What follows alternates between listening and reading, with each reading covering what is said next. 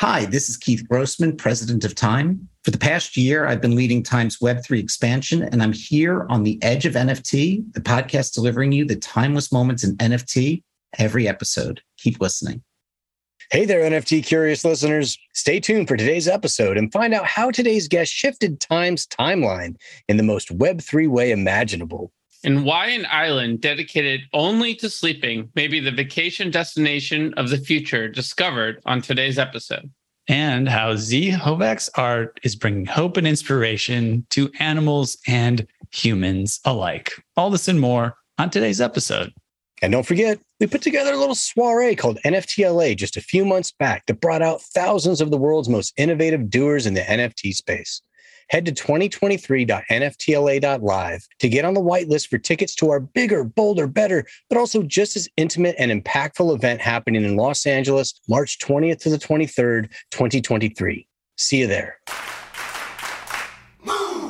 Welcome to The Edge of NFT with your hosts Jeff Kelly, Ethan Janney, and Josh Krieger, the podcast that brings you the top 1% of NFTs today and what will stand the test of time. We explore the nuts and bolts and the business side, and also the human element of how NFTs are changing the way we interact with the things we love. This podcast is for the dreamers, disruptors, and doers who are pumped about this ecosystem and driving where it goes next. Today's episode features Keith Grossman, president of Time and creator of the media brand's NFT business, Timepieces. Keith is a global leader in the rapidly evolving world of Web3 and leads Time's growth within the Web3 ecosystem. Under Keith's leadership, Time's NFT and Web3 community, Timepieces, has grown to include well over 50,000 artists, collectors, and enthusiasts. In 2021, Time's Web3 strategy produced 8 figures of revenue as the brand expanded from NFTs to community building to partnering with several NFT creators to develop their unique IP into animated series for TV with Time Studios. Timepieces has released 4 collections to date: Genesis, Inspiration, Long Necky Women of the Year, Slices of Time, and most recently, the Beat Club collection. Keith, great to have you here on Edge of NFT. Thank you so much for having me. It's a pleasure. Yeah, real pleasure, man. And wow, Time, just the history here is amazing. There are not a lot of brands that have such a rich history and still relevant as Time is today.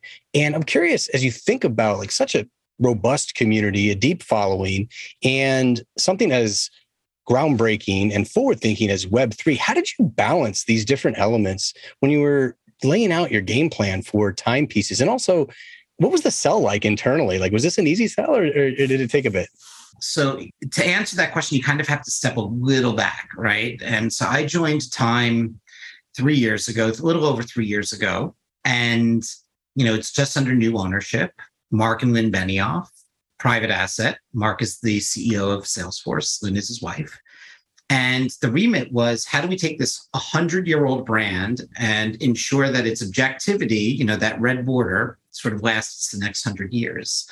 And, the one thing that we knew was that the way that it sort of evolved for the first 100 years would not be the way that it evolved for the second 100 years. But I would be lying if I said that as we thought this through, like we ever thought we would be in the, Web3 crypto business, right? Like, I think you've heard there's this great philosopher, Mike Tyson, who came out with the quote once that said, everyone has a plan until they get punched in the mouth, right? And 2020 was really sort of the punching in the mouth, right? And what we realized was quite a lot, right? Like the way that we were evolving would take us on one trajectory. But then, I personally feel that, and I don't know if you all agree, I assume I'm talking to a fairly biased group of individuals where I think that, Web3's adoption accelerated probably by 10 years because of 2020, right? And I don't know if you all remember where you were at the time. I was upstate New York, I'm walking around, I'm lonely. And I realized for the first time ever, hey, you know what? My social media, my digital identity really is just as valuable as my physical identity, right? Because I had this incredible reach. You guys have this incredible reach with this podcast, right? And I'm and then I have 3 friends in real life, right? And I'm like, it doesn't make sense, right? And by the way, I can't even talk to them, because of 2020. And then I came across NFTs, and it just sort of blew my mind that, you had something that if your digital identity was just as valuable as your physical identity, that like, wow, like you could now validate digital ownership, right? And that ruminated in my head for a while. Like it didn't really like connect with me that like there was anything there. And then, I've been into crypto for, I don't know, since like 2013, 2014. I started my career at Wired and Ars Technica. Like what you'll see over the course of this conversation is I'm just a dorky guy who likes technology and art and crypto and new business models and evolution. And like in September of 2020, I started to really, look into crypto, and maybe a little earlier, really looking into it because I didn't believe the news and everyone saying that there'd be no inflation, right? And so like I sort of went down this rabbit hole, and I was on Anthony Pompliano's podcast in September of that year, and at the last 2 minutes, I asked him, I'm like, if you were me, you were in my position, and you could implement sort of crypto strategies for time, what would you do? And he started to like give all this really good advice, and you could see at that point, it was ruminating in my head. And in February of 2021, our owner, Mark Benioff, sent me an email that said, did you see this? And it was the Nyan Cat sale. You remember that? Like when Nyan Cat like sells, I think it was like 500K. And all of a sudden, like if there was like ever like that lightning moment, right? Like it went off, and I'm like, we could do this. And everyone was like, what do you mean? And I'm like, do you all understand why a cat with the body of a Pop-Tart farting a rainbow just went for $500,000? Everyone's like looking at me like I'm crazy. And, what I realized at that moment was for 100 years, right? Like, so you asked this question, Jeff, like about like you have all this history. And I was like, for 100 years, what has Time really been doing with that cover? The Time cover has been a meme for 100 years, right? Just an analog meme. And so it just hit me. And I did an announcement in mid-March. And I said, this week, Time is going to enter into Web3. And I said, within 30 days, we will also accept digital currencies for subscriptions, which we did within 28 days. We took 32 different cryptocurrencies. We settle in Bitcoin. Today, we take 33 because we accept ApeCoin, which we announced 2 days after I think ApeCoin came out. And I said within 6-7 months, we would figure out how to use the token and the community and a blockchain to change the relationship we have with the community. And I had no clue how that was going to happen, right? Like I just knew it was possible. And like that was then like a 6-month masterclass of sitting in Clubhouse, listening to the likes of Jan Silva and ThankUX and Dave Krugman and others, right? And learning, right? But you ask like, how did we sell this through? So it's fascinating if you step back and it's like February and I'm like, we can do this. And, all of a sudden Mark introduced me to Guy Oseary, and Guy said to me, I'm going to tell you what, like, I'm going to introduce you to a bunch of people. And so that way you could understand all the players in the space, right? And you could not have been nicer, amazing person. And so like, I went on what I would say is the closest thing to like a technological speed dating evening, right? Where I met like a bunch of players. And at the end of it, the only 2 people who really took us seriously, because everyone else wouldn't take my call or anything else, nobody would really, were 2 people in the entire ecosystem took me very seriously. Jimmy McNelis, who I love, and I think you all know, and John Crane at Super Rare, right? So John Crane actually taught me how to mint my first NFT. And, John, what an awesome individual, right? Like, so he teaches me how to mint my first NFT. I ran out of ETH.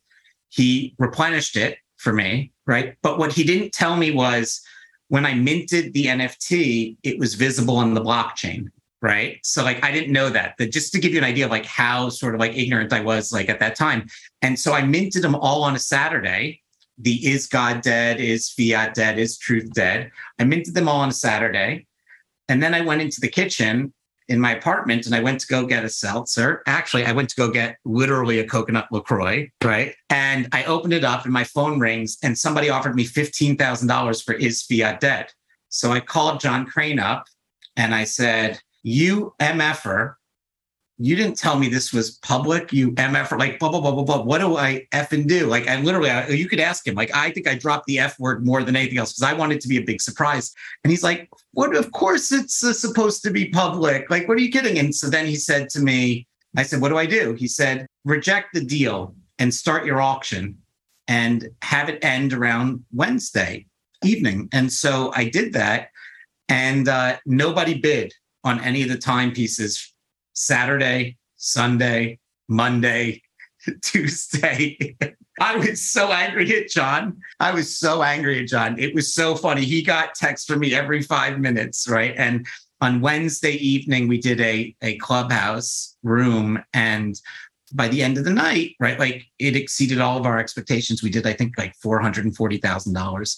What people don't know, and so you asked this question, this is my long-winded answer, and I very rarely have told this story, but what people don't know is the funding of timepieces was actually quite easy to get done, because when we were doing the one-of-one NFTs, I really just needed assistance from our legal department and from our creative director to provide me with those assets. There was nothing there, right?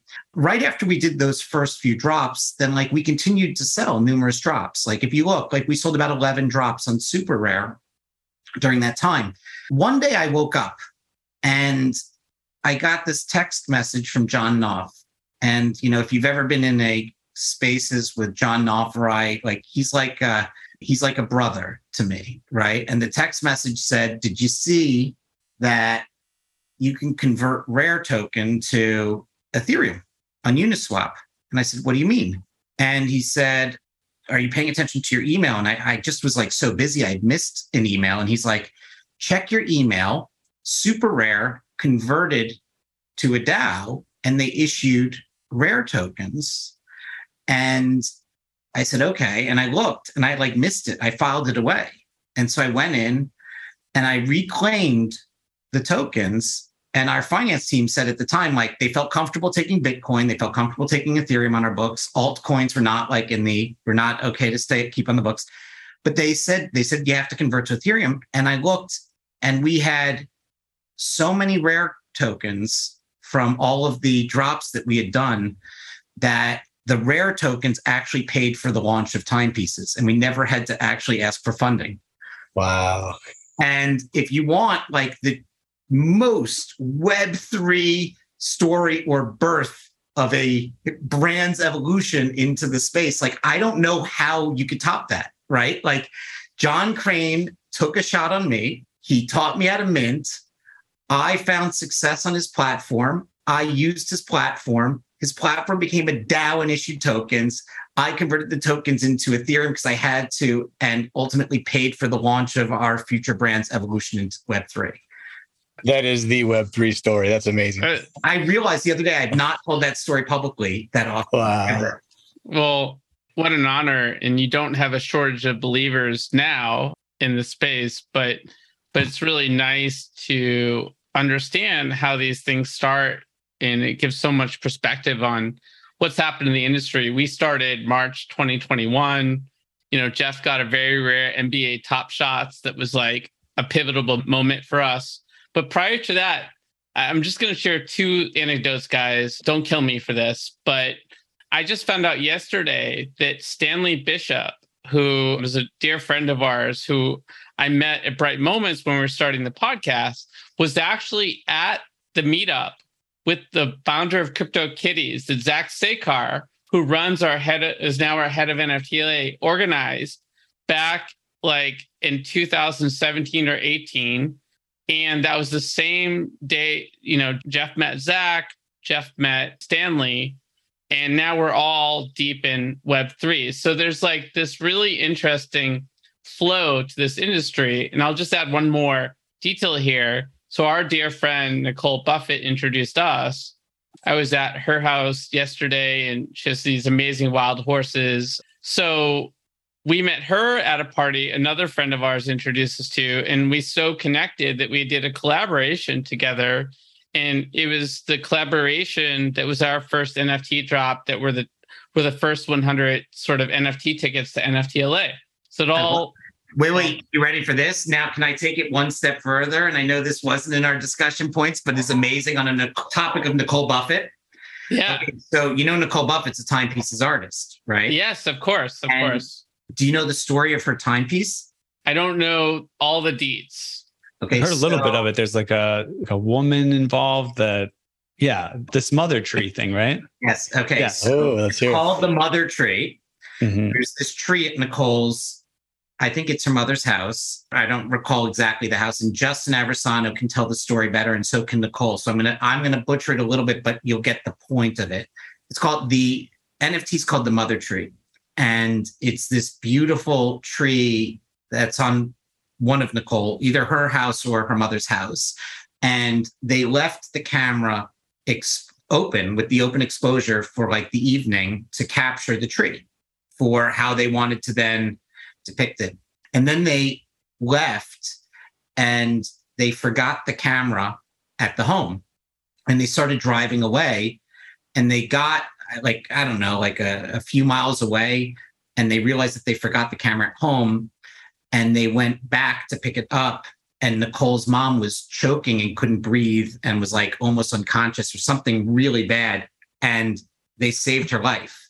Right. And like if they had not forgotten the camera or left the camera at the house after taking the picture for the production of that NFT, right? Like they don't know what could have happened. And so, they look at that NFT and it's like a very special, meaningful NFT, and why it's called the mother tree.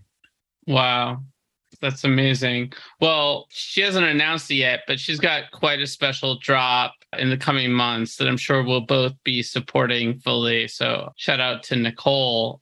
Would love to sort of elaborate on the discussion around sort of where this is all going. It started rather with a high level vision and things fell into play in a very special way. Is that the same approach you're taking to the near and long-term vision, or are things a little bit more framed out from here on with timepieces?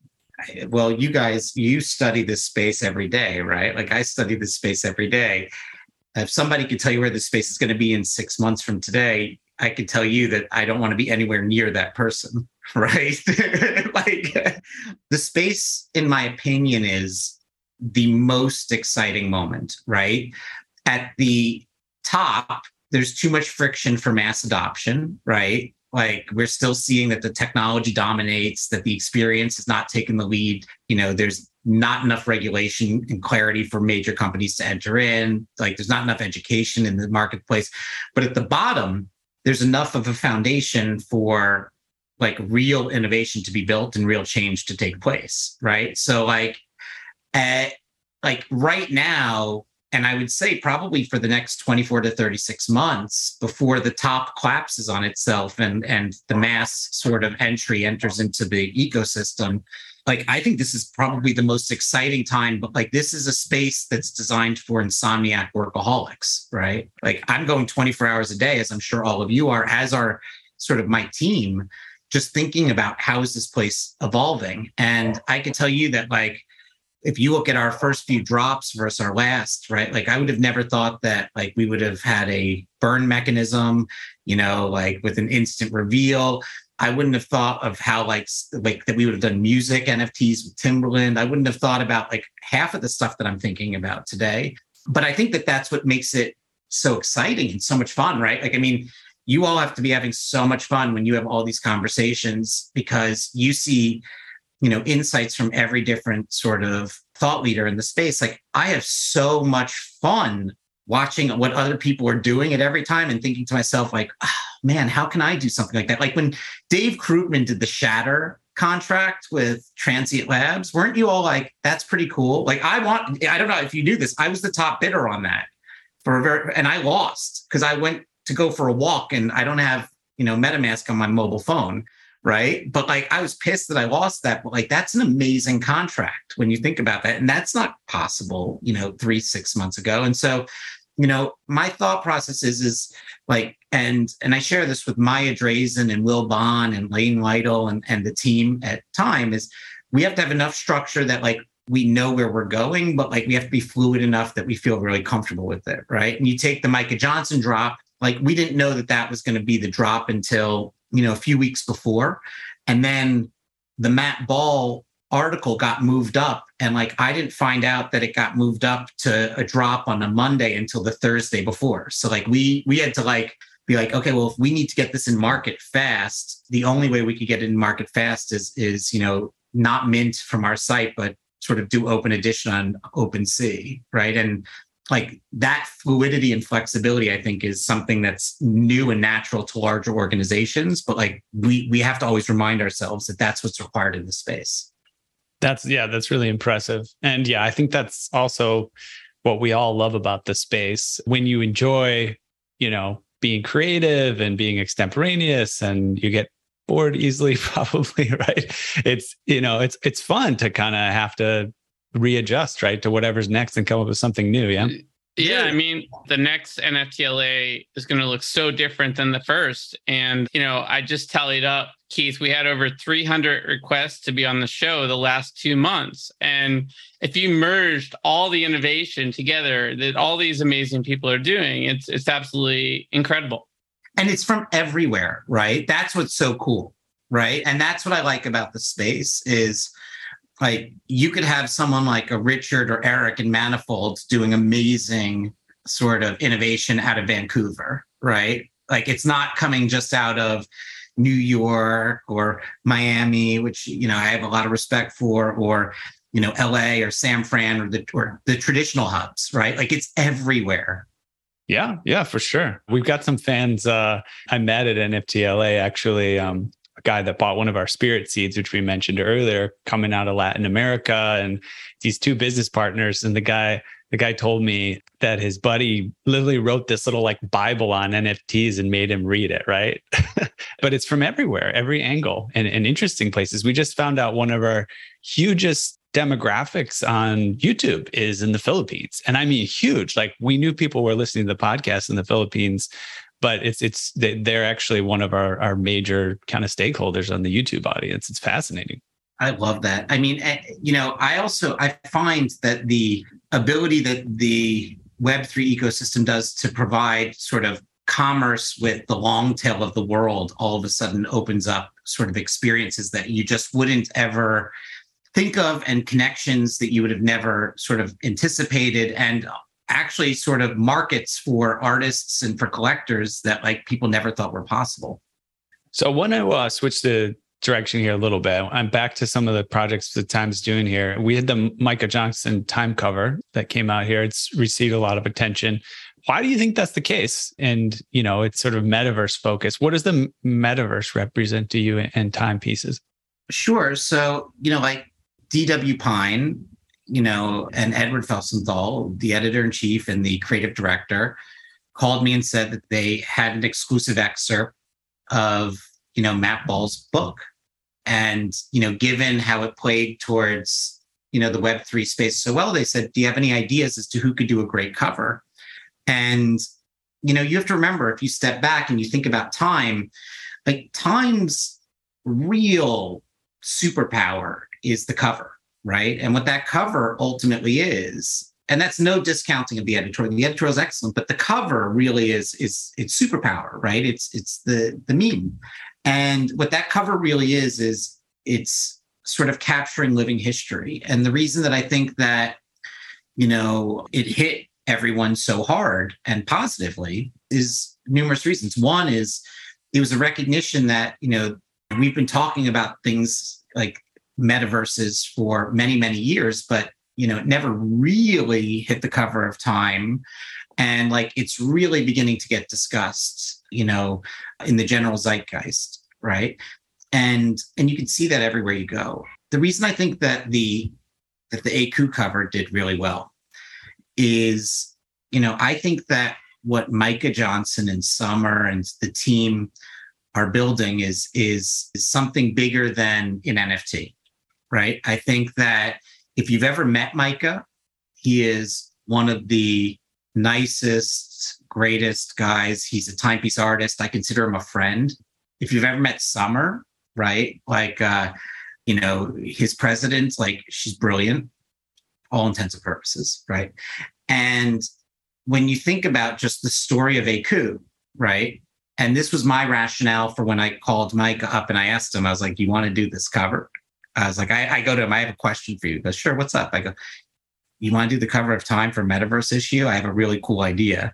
And like, it was not even like a discussion or anything. It was just like, it was literally like, he was so into it and right from the get-go. And like, think about the origin of a coup, right? You have Micah on a couch, sort of depressed that his baseball season his baseball career is over.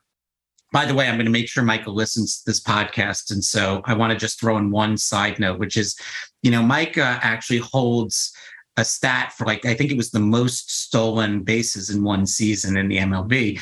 He's also, as a Major League Baseball player, never hit a home run as a professional. Okay. He did in the minors. He never did. You like how I worked that into this podcast? I just want to point this out at a later date when you listen to this. And I know I'm going to get a text message on it. But anyway, he's going back to he's laying on the couch, and he's going to kill me on that one. I know this, right? He's laying on the couch and his nephew comes up and he says, can an astronaut be Black? And like, the answer is yes. But like, NASA can never sort of promote or market itself. And so it's a very natural question. I have an 8-year-old daughter. And my 8-year-old daughter once asked me, why can't women be president of the United States? And I had to say to her, well, women can be president of the United States. They just have not yet been president of the United States. And I had to sort of explain to her the difference. And, Micah had this conversation with his nephew that led to ultimately creating a coup. And in my mind, I said to him, the genesis of a coup was a kid who saw only life's limits. And, the cover, in my opinion, that Micah produced was a kid who saw all of life's potential, right? And I think that people see that, right, when they see the cover. And I think that people see that when they see a coup and what they've built over there. I think that the IP that they built over there is more important than just an NFT, is bigger than an NFT. And, I know that that's something that's shared by my entire team, who feels that way about Micah and his team, that like a coup is really something very, very special and important, and is going to be bigger than, just a community, right? That's in the Web3 space. Like, I think that it will transcend. And so that was sort of in my mind why I think it has hit so hard. And I think what you're seeing is how powerful the Web3 ecosystem really is, because it is in 2022, the 5th most popular bought cover in the Time cover store as a physical. Okay. Just the cover as a piece of art. And it is literally, by the end of this week, our prediction is it will become number 4. Okay. And so of all covers in 2022 so far. Wow. That's amazing. Yeah. I mean, when you think a little bit deeper about it on what the metaverse means and how it's connected to all that. I mean, of course, you've got the sort of Ready Player One kind of movification of that concept of kind of like a playing field that's got a lot of potential, right? But we're seeing all these interesting things happen, as we mentioned, people coming from all over the globe. We had Josh brought on this kid from Egypt who was making video game maps, and his parents wouldn't give him a PayPal or account or a credit card, but he was making cryptocurrency, right? I mean, it is really making an interesting place where the limitations can even further be opened. I mean, all of us here, of course, believe that there's way less limitations than we perceive in the sort of quote unquote real world, right? But I think the metaverse certainly, and all this being created, offers more pushes in that direction. Well, it sounds like there's a part 2 with Micah. Since he is listening, Micah, you're welcome to join us on the show anytime. There you go. Yeah, and look, we're talking like metaverse, what it means to Time, and this really cool collaboration with Sandbox queued up, right? Where you're actually crafting like a virtual representation of Times Square out of New York in the metaverse. Like, what should we expect from this, man? And also, like, who's building this out? So I'll step back for 1 second, which is, the natural inclination, I think, for a lot of big brands is to enter into Web3 through a metaverse first, right? And I think that makes sense because a lot of big brands will think of it through the lens of it's easier to appropriate marketing into a metaverse experience than it is to think about like, how do you build a true consumer, engaged experience through NFTs and through, community building efforts, first and foremost. When we got to the point where we felt that the timepiece community was strong enough and we had enough assets going and we had enough sort of connectivity into what our core brand is and what I'm calling sort of Web 2.5, we realized that like it was the time that we could expand what our strategy was to start to incorporate metaverses, many of them, right? With the Sandbox being the first one. I personally have tremendous respect for Arthur and for Seb over there and the team. And, like what we knew was we knew that we wanted a square and we knew that we were Time and we knew that like everyone would remember it if we called it Time Square, right? And we were technically a square there. So like, it wasn't like we did anything wrong or violated anything. But, like in true Web3 fashion, what we did was we announced that we secured the lot. And, the ultimate goal is to evolve the experience of our consumers. So that way, if you have an NFT, it can unlock different experiences and we could bring different things together. I mean, keep in mind that outside of the Web3 space, we have Time Studios, which has done amazing things. If you saw the Kanye West documentary on Netflix, we produced that and sold it to Netflix, right? If you saw Inspiration4, that documentary, we produced that, right? Like we have a huge studios division. And so, it's very easy for us to think about, well, if we wanted to do screenings, where would we want to do screenings? If we wanted to, bring together sort of educational experiences, the Sandbox is not our first metaverse experience. The first metaverse experience ever, you'll laugh, is in Fortnite, where we rebuilt Martin Luther King's I Had a Dream speech from 1965, which was actually a virtual reality experience we had at the DuSable prior to COVID hitting. And we saw millions of people go through that experience and want like an incredible educational experience in the metaverse. And we saw engagement through the roof on that. And so we knew that like we could unlock many different assets that we had at Time in a metaverse, but in a true Web3 fashion, if you look at my announcement, and we're opening up entries for this in September, we're going to build what that experience looks like with the community. And so we're going to do an open call for an architect, open call for strategists, open call for community members to come forth with their suggestions. And what we're going to give is a canvas of what all of our experiences are and what our open goals are.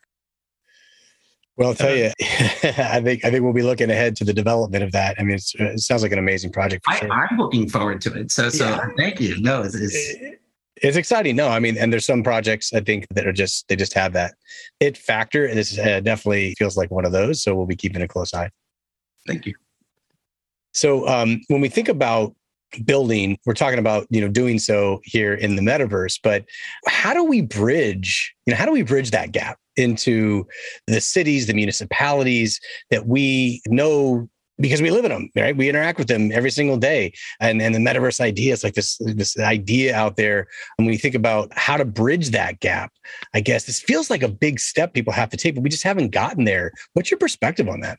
Well, so I have a biased perspective because, about a week and a half ago, we announced that Time, MasterCard, and Salesforce were going to help bring the city of Miami into Web3 as the first municipality to ever enter in.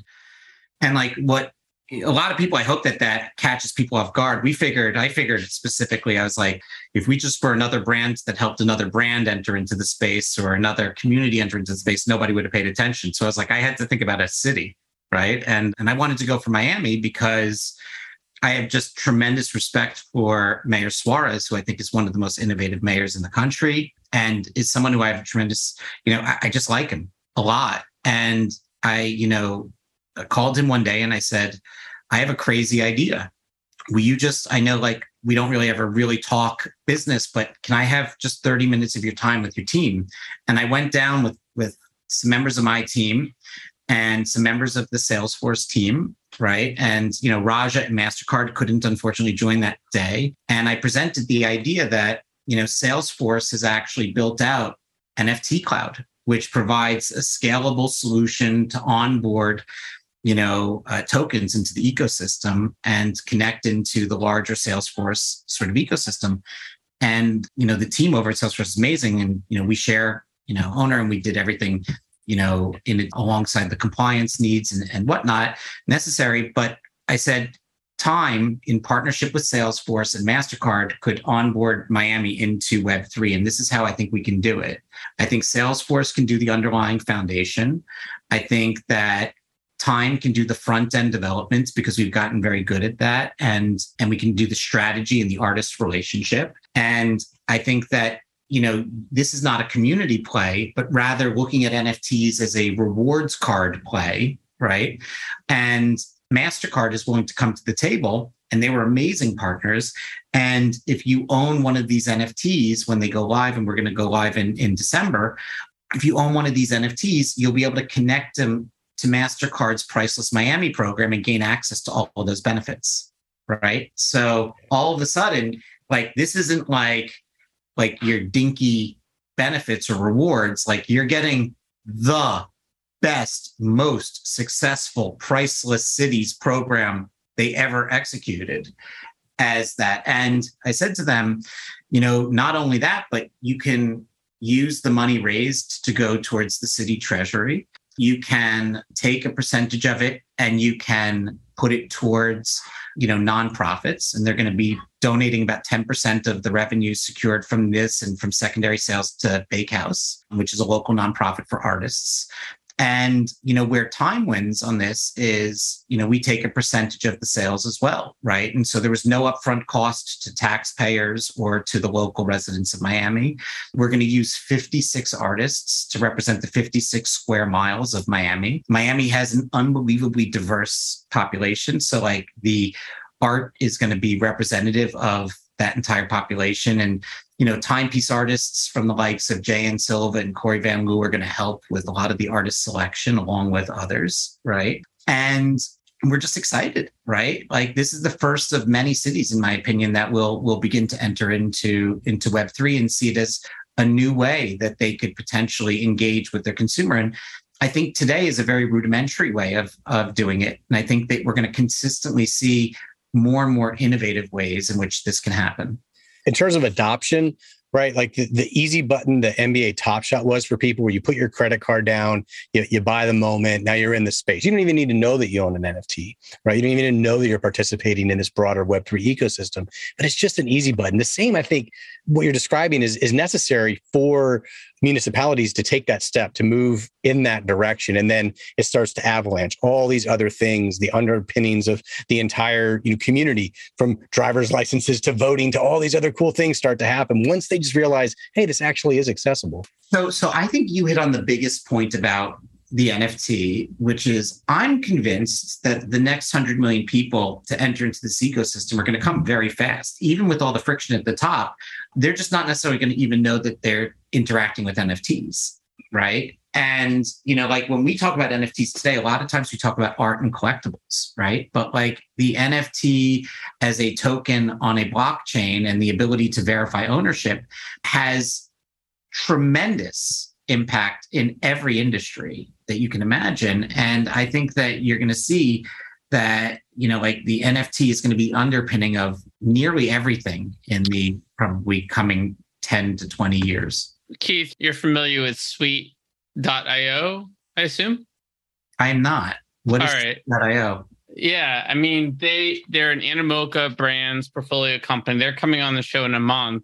What no one knows is they've done hundreds of big brand NFT projects that are just happening exactly the way you're saying, and they've already been happening. So their first drop was with Burger King. Did you know Burger King did an NFT? I didn't until I talked to them. So they just did a contract with the NHL. So I look at them as a big leader in that space, and it's really exciting what they're doing. But going back to the previous topic, LA, let's go. Let's make it happen. Let's announce it. NFT LA. Well, if you know the mayor, put me in touch. I'm on it.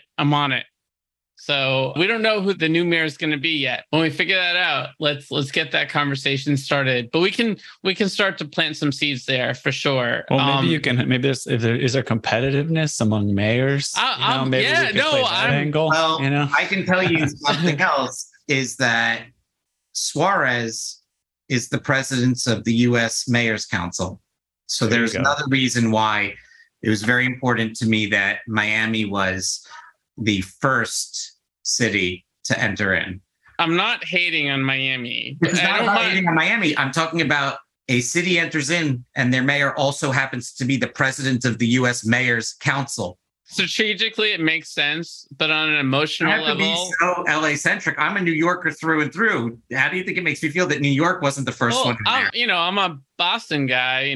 R.I.P. Bill Russell. But I mean, LA has been my home for 7 years, and Jeff's from here, and we're just pumped about the creator economy here. That's 7 years. 7 years is cute, right? Like I grew up my entire life in New York. Like I grew up on the Upper East Side. I now live on the Upper West Side. I grew up in apartment 9F in New York. I have coincidentally in a different building across town. I live in apartment 9F. Like literally my entire life is New York. And I helped Miami enter. I'm on the board of New York Cares. Okay. Right. Like the largest volunteer network in New York City. And I helped Miami get on board first. Right. Like, and it breaks my heart. But, I don't know if you know Jason Yanowitz. Do you know Jason? No. At Blockworks, the founder of yeah. I know Jason. Yeah. Jason and I were at an event with Eric Adams, and you can see it on my Instagram. And we asked Mayor Adams if we could take a picture with him. And we said, before you take this picture, I just want you to know it's going to go through the entire crypto community like no other. And he goes, why is that? And I'm like, we're both very, very bullish on this. And next thing you know, it was everywhere. Nice. But no, I will go New York before LA. You're 7 years. Where were you before LA? Jeff and I met in DC where we started our prior venture, but, grew up in Boston. I did live in New York for a little bit. I was in Brooklyn for about 8 years. Yeah. Well, man, we digress again and could continually. We'll have to pick this back up at some point. But tell us a little bit about your next Artist in Residence drop. I guess it's going to be in September if time stays still. What's the plan there? So the next Artist in Residence will actually be probably October is what my guess is. I'm not ready to disclose who it is. I will say that it's somebody who I think has a deep, profound impact on a lot of people. Like the goal of the Artist in Residence is always to highlight someone doing something unique, someone doing something powerful, someone who has a tremendous community, right, that we want to uplift, which is why, Nyla was the first Timepiece Artist in Residence. Timbaland, I think, deserves credit for, what he does within the music space and has been amazing, was the second. And I think that this individual, when you see it, given what, the space is going through now, I think you'll say, wow, like that's a really interesting one.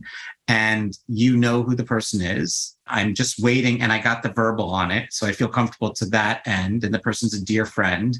And I'm just waiting on it to finally nail down. But I think it'll be October. Something to look forward to. Yeah. Well, we have a couple of days before we air this on the podcast. So if you find out who the person is, we'll dub in the person over the person. No problem. But yeah, that's awesome. Like what happens if you say crypto dick butts on the show?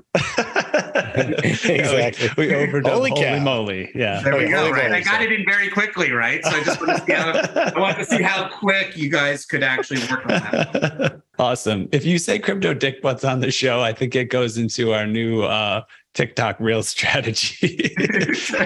You might get a little bit mangled, but yeah, take responsibility. But yeah, anyways, we're about to wrap up this segment, the sort of main interview portion of the podcast. This has been super fun, and clearly we could go on forever. But, maybe you could share a little bit about what you are allowed to disclose about, what's in the hopper for other partnerships, collabs, what's coming next. I mean, like a lot of it is out in the open. We do weekly time halls, right? In our Discord and on Twitter Spaces every Thursday at 10 a.m. And it's really important to the entire team that like we're pretty transparent, right? And so, like there's really nothing, there's no surprise announcement or move. Like the things that we're really focused on right now is, like we talked a lot about timepieces and we talked a little bit about the one-on-one sales and everything. But, we have one initiative that we call Blockchain to Big Screen, right? And, we're currently, in talks with, the Robotos and with the Littles and with, Toy Boogers and, it's Smilesverse, and they're all in different stages. But what I love is the Robotos and the Littles have actually been picked up for production by Nelvana out of Canada for television shows, right? And I watch what Pablo Stanley and Will have done, at their respective places in terms of character development and story arc for their Bibles, as they pitched it out. And I will tell you that Maria Perez Brown, who's been running that team out of studios, and I could not be more impressed. And the team at Nelvana just loves it, right? And they've been wonderful too. And I'm really excited about that. And the reason is because, for the first time ever, we're seeing some real creativity come out of this space, right? And, when you look at Hollywood today, what is it? It's really remakes of everything that we all liked when we were younger, right? It's gotta be a sequel or a remake. Yeah. Totally. And honestly, I loved Top Gun 2, right? I thought it was amazing if you saw it. It blew my expectations away, but it's still a remake of an original IP.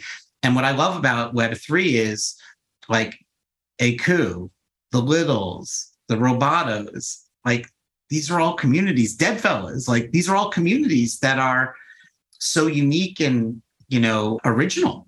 How could you not like that? And I think that, as we continue down that strategy and that path, I love the idea of constantly tapping into the Web3 ethos and creativity to almost reverse engineer great IP out of it. Yeah. Yeah. I mean, this could be count as my opinion, but I feel like true creativity is taking that step off the cliff and doing something new that's not tested and tried and you could guarantee it. It's why I became a jazz musician and not a classical player. And I love classical music, but a lot of it nowadays, when even it used to be, in the time of Mozart, you improvised, over chord changes, just like jazz musicians do today. And it's one thing to kind of interpret the successes of the past. And it's another thing to take those risks and jump out there and lay yourself bare to the audience, so. And by the way, it's amazing, right? Because when you think about it, take the Littles, for instance, right? 10,000 pieces as an NFT with close to 6,000 owners, but 60,000 people in their Discord, right? And so you have essentially on day one of any show, a community that is ardent marketers and supporters and believers in what you're building, right? And they want to build along with you, right? And what was fun was when we started to do this character development and this creation with Nelvana, I remember saying to Maria Perez Brown, I was like, how long does it take for you to, from the agreement that we're going to move forward to us getting a TV show? And she's like, usually a year and a half, 2 years. I was like, yeah, in Web3 time, we have to double down on that, and speed up. And wow, they did it in, I think, 5 months, right? And then to give you an idea of how great Nelvana was, as partners, when they signed, the original press release had no images in it. And I was like, no.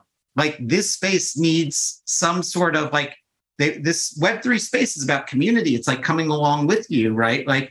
And so they put in the characters that that at the moment in time were in the Roboto show and in the Little show.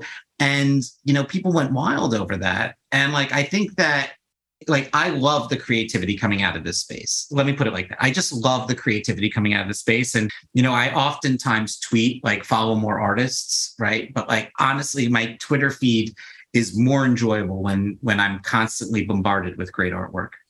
That's awesome. Hey there, NFT Space Cadet. Let's zoom in on the globe from outer space today to Abbot Kinney Boulevard in Venice Beach, LA, let me show you a cosmic tech beacon that shines out among the bustle of fashion, art, and food there.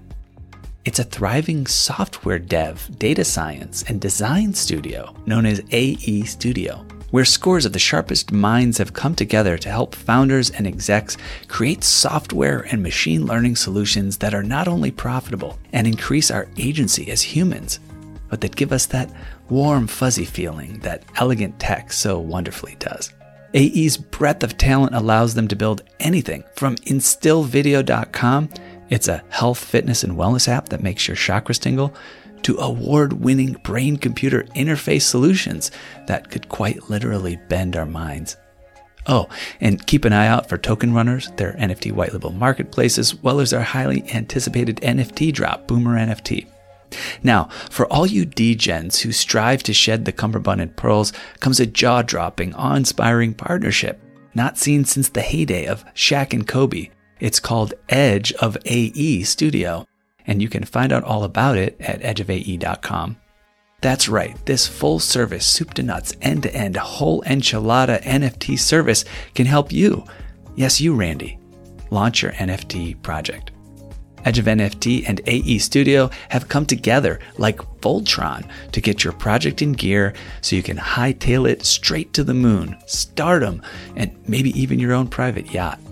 Go to edgeofae.com to find out more. That's edgeofae.com. Actual results may vary depending on moon landing location, domain of stardom, scale and model of yacht, as well as whether scale, model of yacht, or actual yacht. Keith, we really appreciate it, man. We want to take this next segment and go a little bit deeper on some of your personal perspectives on things. These are light questions just to get to know you a little bit better. We're looking for short, single word or few word responses. But again, we may dive in a little bit more here or there. You ready to get after this? I'm totally going to disappoint you all with these answers, but let's go. I highly doubt it. All right. Question number 1. What is the first thing you remember ever purchasing in your life? Vanilla yogurt covered pretzels. Okay. Right on. Is that still a go-to in the old, sweets or snack category for you? No, it's not. Yeah. It's one of my earliest memories, and I remember that. I love it. That was it. Yeah. It's very specific. Awesome. Question number 2. What is the first thing you remember ever selling in your life?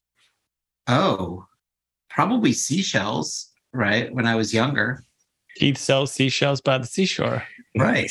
There it is. I like that. Yes. I like it. First time. I think that's the first appearance of seashells in Edge Kidder. So I appreciate it. Always love the first. Question number 3. What is the most recent thing you purchased? Oh, if you know the photographer Rachel Stewart, she just had an NFT drop for an amazing edition of 35 that she did. And that was the last thing I purchased was her photography NFT. Solid. Shout out Rachel Stewart. Question number 4. What is the most recent thing you sold? I don't know. I have no clue. I honestly have no clue what the last thing I sold was. No worries at all. Okay. We'll move on. Question number 5. What is your most prized possession?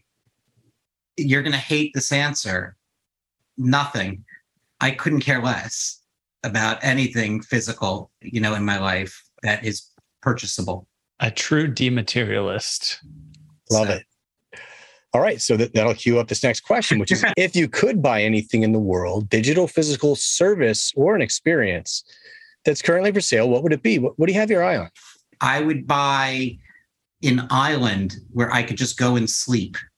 Okay. I love it. We've had islands on the show before, but not for that specific purpose. So this is an island that's pretty close. It would be a sleeping island. It would be a sleeping island. I would want a separate sleeping island. It's just cots and hammocks. Anything, right? I need a sleeping island. I need literally to just be left alone, surrounded by water. Okay. Love it. I think it's got to be 1 or 2 hours from New York to make this feasible for Keith. I feel like we can't try to rationalize a completely irrational question. And I was getting a completely irrational answer. That's right.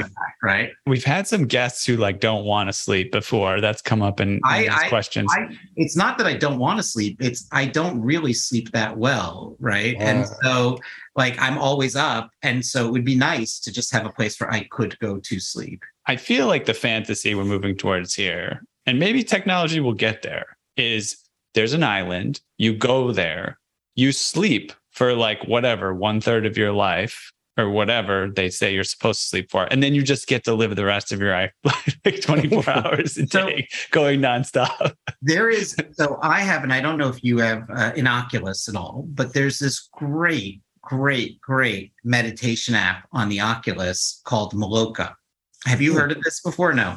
No. Oh my God. Oculus, but no. You have to check this out. So it's a meditation app. I didn't really think anything of it, but then all of a sudden I tried it. And what it does is it puts you on an island, and it's this bare island, right?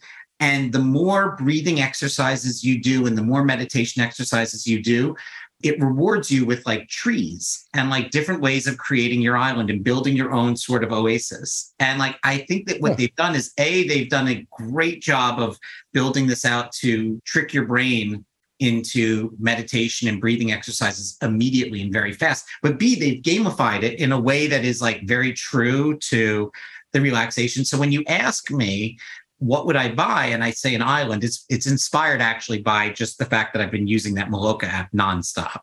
Cool. Nice. That's cool. You got to try the virtual float tank at Upgrade Labs next time you're in LA. It's like a pod. You're like Tourism LA. You know that, right? I know. Every chance you have, Josh, is like you hawk LA. I like LA a lot. Don't get me wrong. It's like, hey man, like I just kept going west. West Coast, best coast. That's all I can say. But no, they hopefully Lakers. This will come. Yeah, go. Except for the Patriots, but this little pod, 20 minutes, it's like equivalent to 4 hours of sleeping. Oh. So I'm going to get you into this pod at some point in your life. Cannot wait. Okay. Question number 7, moving on. If you could pass on one of your personality traits to the next generation, what would it be? Humor. That's not funny. I know. It would be humor would go to the next generation. No, that's great. That's awesome. Question number 8. If you could eliminate one of your personality traits from the next generation, what would it be? Humor. Oh man, there's a timing element of each of these, right? It is nice. All right, a little easier here. Question number 9. What did you do just before joining us on the podcast? I grabbed a seltzer out of the kitchen to make sure that I was fully hydrated. All right, because the extent of my beverage consumption is either seltzer or coffee. All right. So you're 50-50 on coffee or seltzer, but I grabbed a seltzer. You're making me crave those seltzers in my refrigerator. I know. They're so good. I have no idea how they do this with the coconut essence, but right. they nail it, right? Question number 10, last one. What are you going to do next after the podcast? I have a meeting. Okay. Yeah. Well, there it is. Exciting stuff. So. Thanks for sharing. That's Edge Quick Hitters. Ethan, word on the street is we got a special hot topic for today. What do you say? Yes. And that special hot topic is can emerge as soon as they like. Today's hot topic centers around Z Hovac, the quantum pop artist and sneakerhead, whose art is the spirit of their dog they met in meditation. Speaking of meditation, Keith, her passion is art with a purpose to be a voice for animals. She combines physical art with NFTs and gives back to the animals via charity. Z, why don't you unmute yourself? Welcome to the Edge of NFT. Hey, thank you. Thank you for having me. This is awesome. I've had the pleasure of listening to you also. It was amazing. There's 2 constants in any NFT gathering that Z and I are at. One, she's rocking her Z Hovac hat, and I'm rocking my Edge of NFT hat. I would say there's one constant to any major event in the world of Web3 and NFT, and that is Z, right? So she's going to be there front and center. So welcome. This is facts. I love being social. That's my jam. Ironically, 90% of my NFT community and my friends are all via IRL events, which is so unlike Web3, but these are facts. So tell us about meeting animal spirits in your meditation. I've actually had some interesting, it was actually Nicole Buffett, I'll share, who we mentioned earlier, talking to her about kind of like animals visiting us in real life and our dreams to like communicate messages and things like this. And I recollected a moment I met a bird on a mountain, right? On a mountaintop one time. But yeah, tell me about this. Yeah, actually, Nicole is like a soul sister and also sort of like my herbal guru. Anytime I have any kind of questions about any kind of, organic arnica or any kind of like drops. That's who I text, like, Nicole, what should I do? And she's sort of my healer. Yeah, I mean, growing up in LA, typical, you go through the yoga teacher route, right? That's me. So I did that whole route and became a yoga teacher, but I had the honor of having incredible gurus and incredible teachers in my life. I've had an insane life. I grew up in a refugee camp. So to sort of go through this experience and be healed through the spiritual journey sort of became like my lifesaver in a sense. And so fast forward, corporate life, go, really insane every day, doing trade shows and traveling all the time. That's what saved me. And during that time, my dog, who was a German short hair pointer, a hunting dog, a wild boy, got a frontal cortex tumor. Took him to, MRI and all kinds of, like holistic doctors and regular doctors, and decided that there's nothing. And so every day we sort of did this spiritual journey together. And I did a meditation session with him for him and also for me, and kind of helped them along the journey of transition to the next frequency, because our soul never dies. You just transition dimension. At least this is what I believe in my soul. And so along the way, I just kept seeing this character every single day. And as goofy as it looks, and, people see him in sort of so many different forms. That's what I saw, and that's what I wanted to do. And that's how I created my character. And this is what we see in your background here in the video? Yes. So for the listener, check out the YouTube video to check out the way the character looks. But could you just describe visually for someone listening, the kind of look of the character that's in your background there, and maybe just in general? Yeah. To me, it's just copper, C1P. To people, he's either a mushroom or maybe a penis. And I just think it's hilarious. I think it was not my, at all. Even when I drew it out, what I saw in meditation, I drew it out, and I myself saw him in different forms, but I wanted to stay authentic. And I believe part of it is also the spirit world communicating with us to, keep it light, keep it goofy, keep it funny, because every time people see him on whether my art or my merchandise, there's a reaction, there's an excitement, and it all goes back to that moment of, okay, I made the right choice. As long as I make people feel, I'm doing my job as an artist. Cool. Yeah. Nice. And whatever it is in the background, it's wearing sunglasses that are sort of also beautiful and golden there. It's been great having an opportunity to get to know Z and her spirit and like why she's in the space. And, I think it'd be great to share with our listeners, what it's been like transitioning into Web3 as an artist, and what you're looking to next. What are some of your aspirations for yourself and for the space? My purpose is my art and creativity. I'm sort of the vessel to transfer creativity, whether it's in fashion or art or sculpture. I do it all. But my purpose is helping animals. I've always been advocate for animal charities. When I was a kid, I've gone in trouble. I grew up overseas, so I used to bring home stray dogs and cats all the time, and that's what I would get in trouble for. But as long as they had that one meal, that one water, or I would beg my mom to just give, our last meal to the pet. And so having that experience and transitioning into living a really comfortable life in the Western world, that's my purpose. So I want to continue in Web3, educating, bringing women into the space, educating all the incredible, successful tech people about what it is to have nothing and have everything. So sort of bring like a spiritual balance into the space. Yeah, well, it's an amazing vision. And so when you think about the roadmap for your project, for your artwork, what's next? I'm a one-of-one artist.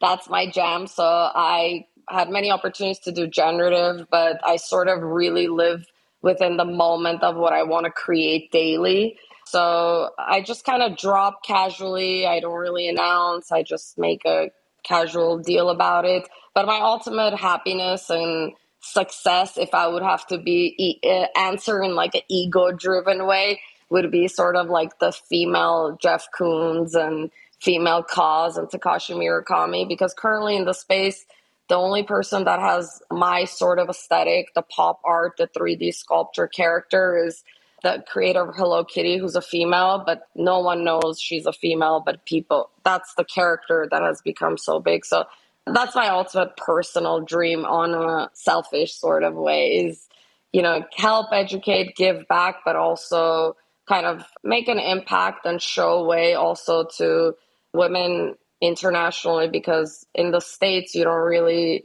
realize what goes on outside. And I have lived that and fled on a religious asylum just to stay alive. So I don't want that to be my story. I don't really talk about that, but I just want my actions and my purpose to kind of path the way and give hope to people like me and my background. You are creating that path for sure. And I think are a beacon of inspiration to a lot of people, a lot of artists, and spoken so many words here, like a true artist, as you think about that roadmap and the flexibility in it and your focus on really sharing who you are with the world. And on that note, where should we direct our listeners and our followers to track your progress and everything that you have forthcoming? Zhovak, the letter ZHOVAK.com, zhovak.eth, and Zhovak across every single platform you can imagine. So easy. Great. And any parting words before we break for this segment? Don't give up. Stay true to yourself. Don't give up. Don't compare yourself to anyone, and be a good human. Love it. Z, thanks so much for joining us today. We really appreciate it. Thank you. See you soon. Great. See you. All right, y'all. Well, before we wrap the episode overall, Keith, we want to just say again, thank you so much for spending this time with us. We could have gone Rogan style and spent 3 hours for sure, but we do have to wrap. And before we do, though, we do want to also direct our listeners to where to follow you and Timepieces and these amazing projects you guys have forthcoming. So you can follow me on Twitter, Keith Grossman. I'm also on Instagram as Keith Grossman and on LinkedIn as Keith Grossman. It'd be weird if I was not LinkedIn Keith Grossman. Those are the 3 main platforms that I'm on. And Timepieces, really exists on Twitter. And you should check it out there as well as in Discord. There it is, folks. Check it out. Amazing things happening over there. All right. Well, I think we have reached the outer limit at the edge of NFTs for today. So thanks for exploring with us. We've got space for more adventurers on this starship. So invite your friends and recruit some cool strangers that will make this journey all so much better. How?